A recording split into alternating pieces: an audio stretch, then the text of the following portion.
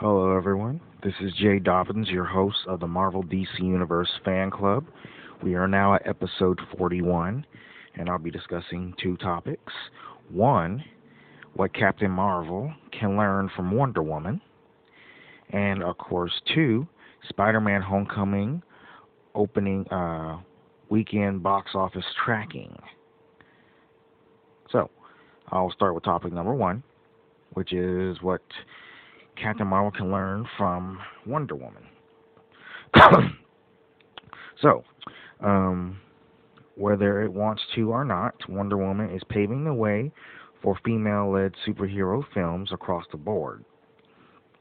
Will Captain Marvel live up to the legacy? When it comes to both commercial success and meeting fan expectations, the majority of audiences will argue that Marvel has blown past DC when it comes to their respective cinematic universes. Uh, Man of Steel and Suicide Squad have nothing on the likes of Avengers or Guardians of the Galaxy. Uh, DC's Wonder Woman set a new record. However, of course, it shattered box office records and defied expectations that it would follow in the footsteps of Suicide Squad, which had a fantastic trailer but a rocky show in theaters. It certainly set the bar at an above average level for all female led superhero films that will inevitably follow. In terms of the DC Entertainment Universe and the Marvel Cinematic Universe, Wonder Woman was the first solo feature film. Sorry, it was a solo film to feature a woman in the lead role. The next one will be Captain Marvel, which Marvel won't release until 2019. That means directors Ann Bowden and Ryan Fleck have time to understand what Wonder Woman director Patty Jenkins did right and what she did wrong. So, to be fair, these movies are two different beasts. Wonder Woman is an Amazon, a princess, and a daughter of Zeus. She is otherworldly not only in her powers, but in her understanding of mankind and the modern age. So Carol Danvers will become the the titular of Captain Marvel, is human, and only later becomes a superhero through the somewhat tired and ancient "give me special powers" trope. She was a pilot, a CIA agent, and later a writer. What these two characters in their subsequent films have in common, however, is that both are feminist icons. Both movies will play a role in showing Hollywood that female led action movies, uh, be they superheroes or not, can and will make money if they are afforded the opportunity to do so. Uh, Wonder Woman took the first leap and landed gracefully on both feet. It's now time for Captain Marvel to take the next step and see what it can do to continue this progression. Despite nearly always coming out on top on its own merit, there's plenty Marvel can learn from DC when it comes time to debut their first female-centric superhero film. So luckily, Marvel is already on the right track. Just like DC knew a female director had to take on Diana's Prince story. So did so did Marvel. Uh, of course, Marvel knew a woman had to lead the charge for Carol Danvers, though it doesn't sit quite as nicely as a solo directing gig. And Ann Boden will at least co-direct with Ryan Fleck. Uh, so success really does start with good foundation. Having a female director on board makes for a strong start out of the gate. The next step will be the script, uh, which is being handled by Meg Lefauve and Nicole Parlman. This is already a step ahead of Wonder Woman, who had an all-male writing team. The complaints I've seen about Wonder Woman have mostly centralized around the screenplay. that some fans feel as though Diana's origin story didn't match up as closely to the comics as it could have. More Easter eggs and bigger tie-ins into the overall universe would have gone a long way to make this film feel as though it's as much part of the DC Entertainment Universe as those that come before it. So I'm less worried about Captain Marvel's screenplay, as Marvel Studios already have proven more than adequate at adapting their comics into feature-length films. So the source material is there, ripe for the picking, and the studio has a history of incorporating references to an almost exhaustive degree. So this is where the MCU, or the Marvel Cinematic Universe, shines. So what I'm most hesitant about is the directorial style of both Boden and Fleck. So, will it truly be a co-directing credit, or will it have a heavier hand? So, but Jenkins' Wonder Woman has a breath of fresh air because the presence of the male gaze in the film was minimal. She was not overly sexualized. She was not weakened by the presence of a man. Her story was universal, no matter her gender identity. So I hoped the same can be said when Captain Marvel makes her debut.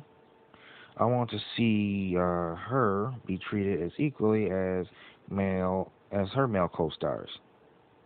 I want to see her as a hero, regardless of her gender. I want this to be her story, her journey. She deserves her time in the spotlight on the big screen. And as much as I don't want this to be a factor, a lot of it's going to be, a lot of it's going to come down of what she looks like.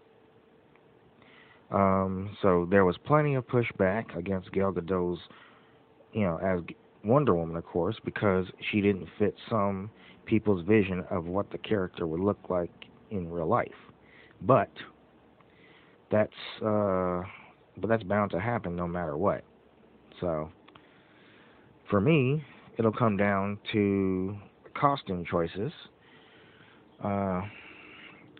Women are often portrayed in skin tight and scantily clad outfits. I understand the needing to pay homage to source material, but what works in a drawing may not work in real life. So Diana's skirt was incredibly short, and she wore wedge boots instead of practical shoes. Minor details like this indicate women are treated differently through their clothes as the way of making them sexier and more feminine. So you need to only look at the most recent Power Rangers movie to see how male and females are distinguished from one another by their costumes. So, it isn't necessary, but in the comics, um, Carol wears a one-piece suit with boots, gloves, and a sash. All I ask is that it be kept realistic and comfortable. It's bound to be fairly tight, which I guess we can blame on practically, if we try to stay objective. So, but it doesn't need to be overtly sexual. They've been hit and miss with Black Widow's outfits in the past, so I hope Captain Marvel will provide an opportunity to learn and do better. So, I also heard reports and had firsthand, well, I wouldn't say firsthand experience, but I've heard reports of women across the world bursting into tears during the Wonder Woman fight scenes. There were beautifully choreographed and shot, and thought I, argue that Marvel can do a hell of a lot better with their sequences in general. Um, less shaky camera and more wide shots, please. So, um, I don't, but yeah. So the final piece of the puzzle is going to come after the movie has already been shot. How will the cast, crew, and studio handle marketing the film? So, will there be controversy? Sorry, will there be controversy, or will it be smooth sailing? So, but let's not forget the slut-shaming Scarlett Johansson's character had to endure from the actress co-star during press for Avengers: Age of Ultron. So, but will answers about who's a better kisser outshine deeper? More philosophical inquiries. But more importantly, consider the trouble Marvel has had. Will Carol Danvers actually show up in toy collections released for Captain Marvel, or will she be a mysterious? Will she be like mysteriously or be as mysteriously absent as Black Widow has in the past? So, but yeah, but did you have hope? But do you have high hopes for the Captain Marvel movie following Wonder Woman's success? That is the question. So that concludes this topic. Let's do topic number 2 now, which is, of course, uh, Spider-Man: Homecoming opening weekend box office tracking. So, with its July 7th release closing in, box office tracking is beginning to come in to predict, come in to predict how Spider-Man: Homecoming will perform in its opening weekend.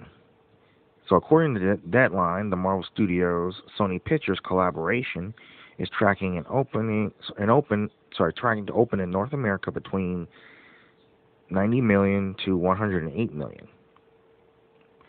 Deadline is citing industry tracking and not Sony's own internal numbers. The film is reportedly tracking most strongly among young males as well as families. These estimated figures can, as Deadline reminded us, change closer to a film's release. But if that figure holds, then Homecoming would be the third highest domestic opening for a Spider-Man film, both behind both 2007 Spider-Man 3, which was 151.1 million, and 2002 Spider-Man,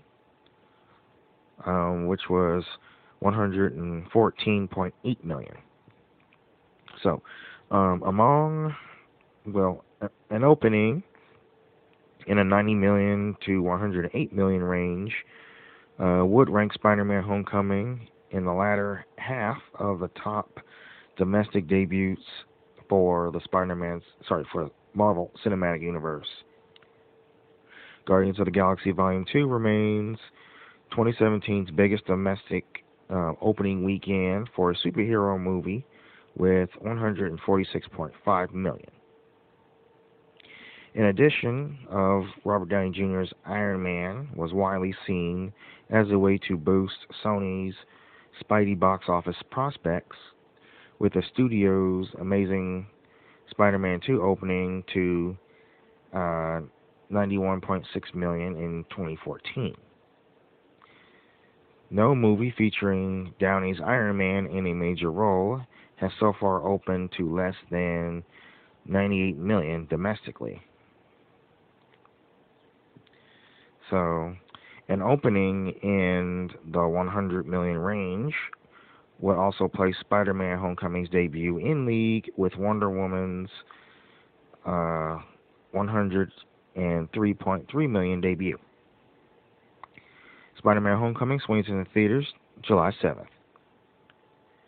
So that concludes this topic. Please visit us and like us on Facebook. And we're available on iTunes and the Google Play Music app.